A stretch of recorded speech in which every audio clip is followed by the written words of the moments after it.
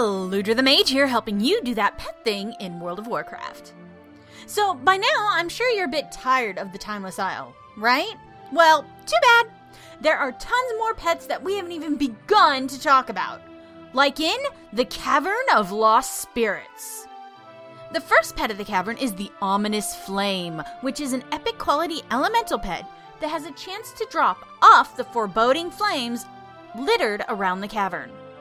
Not enough for you? Well, how about the Jadefire Spirit, another elemental pet that drops from the spirit of Jadefire, found on a spawn timer deep within the cave. Really, Blizzard? We just flipped the name there? Okay.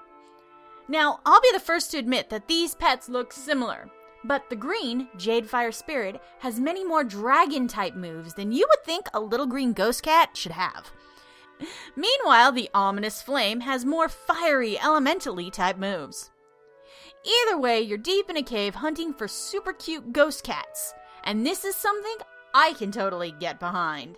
If you like this segment, or you want to tell me how awesome I am, you can visit the website at aludraspets.com. You can also follow me on Twitter at aludra_AIE. And for more Battle Pet information, head on over to battlepet.net.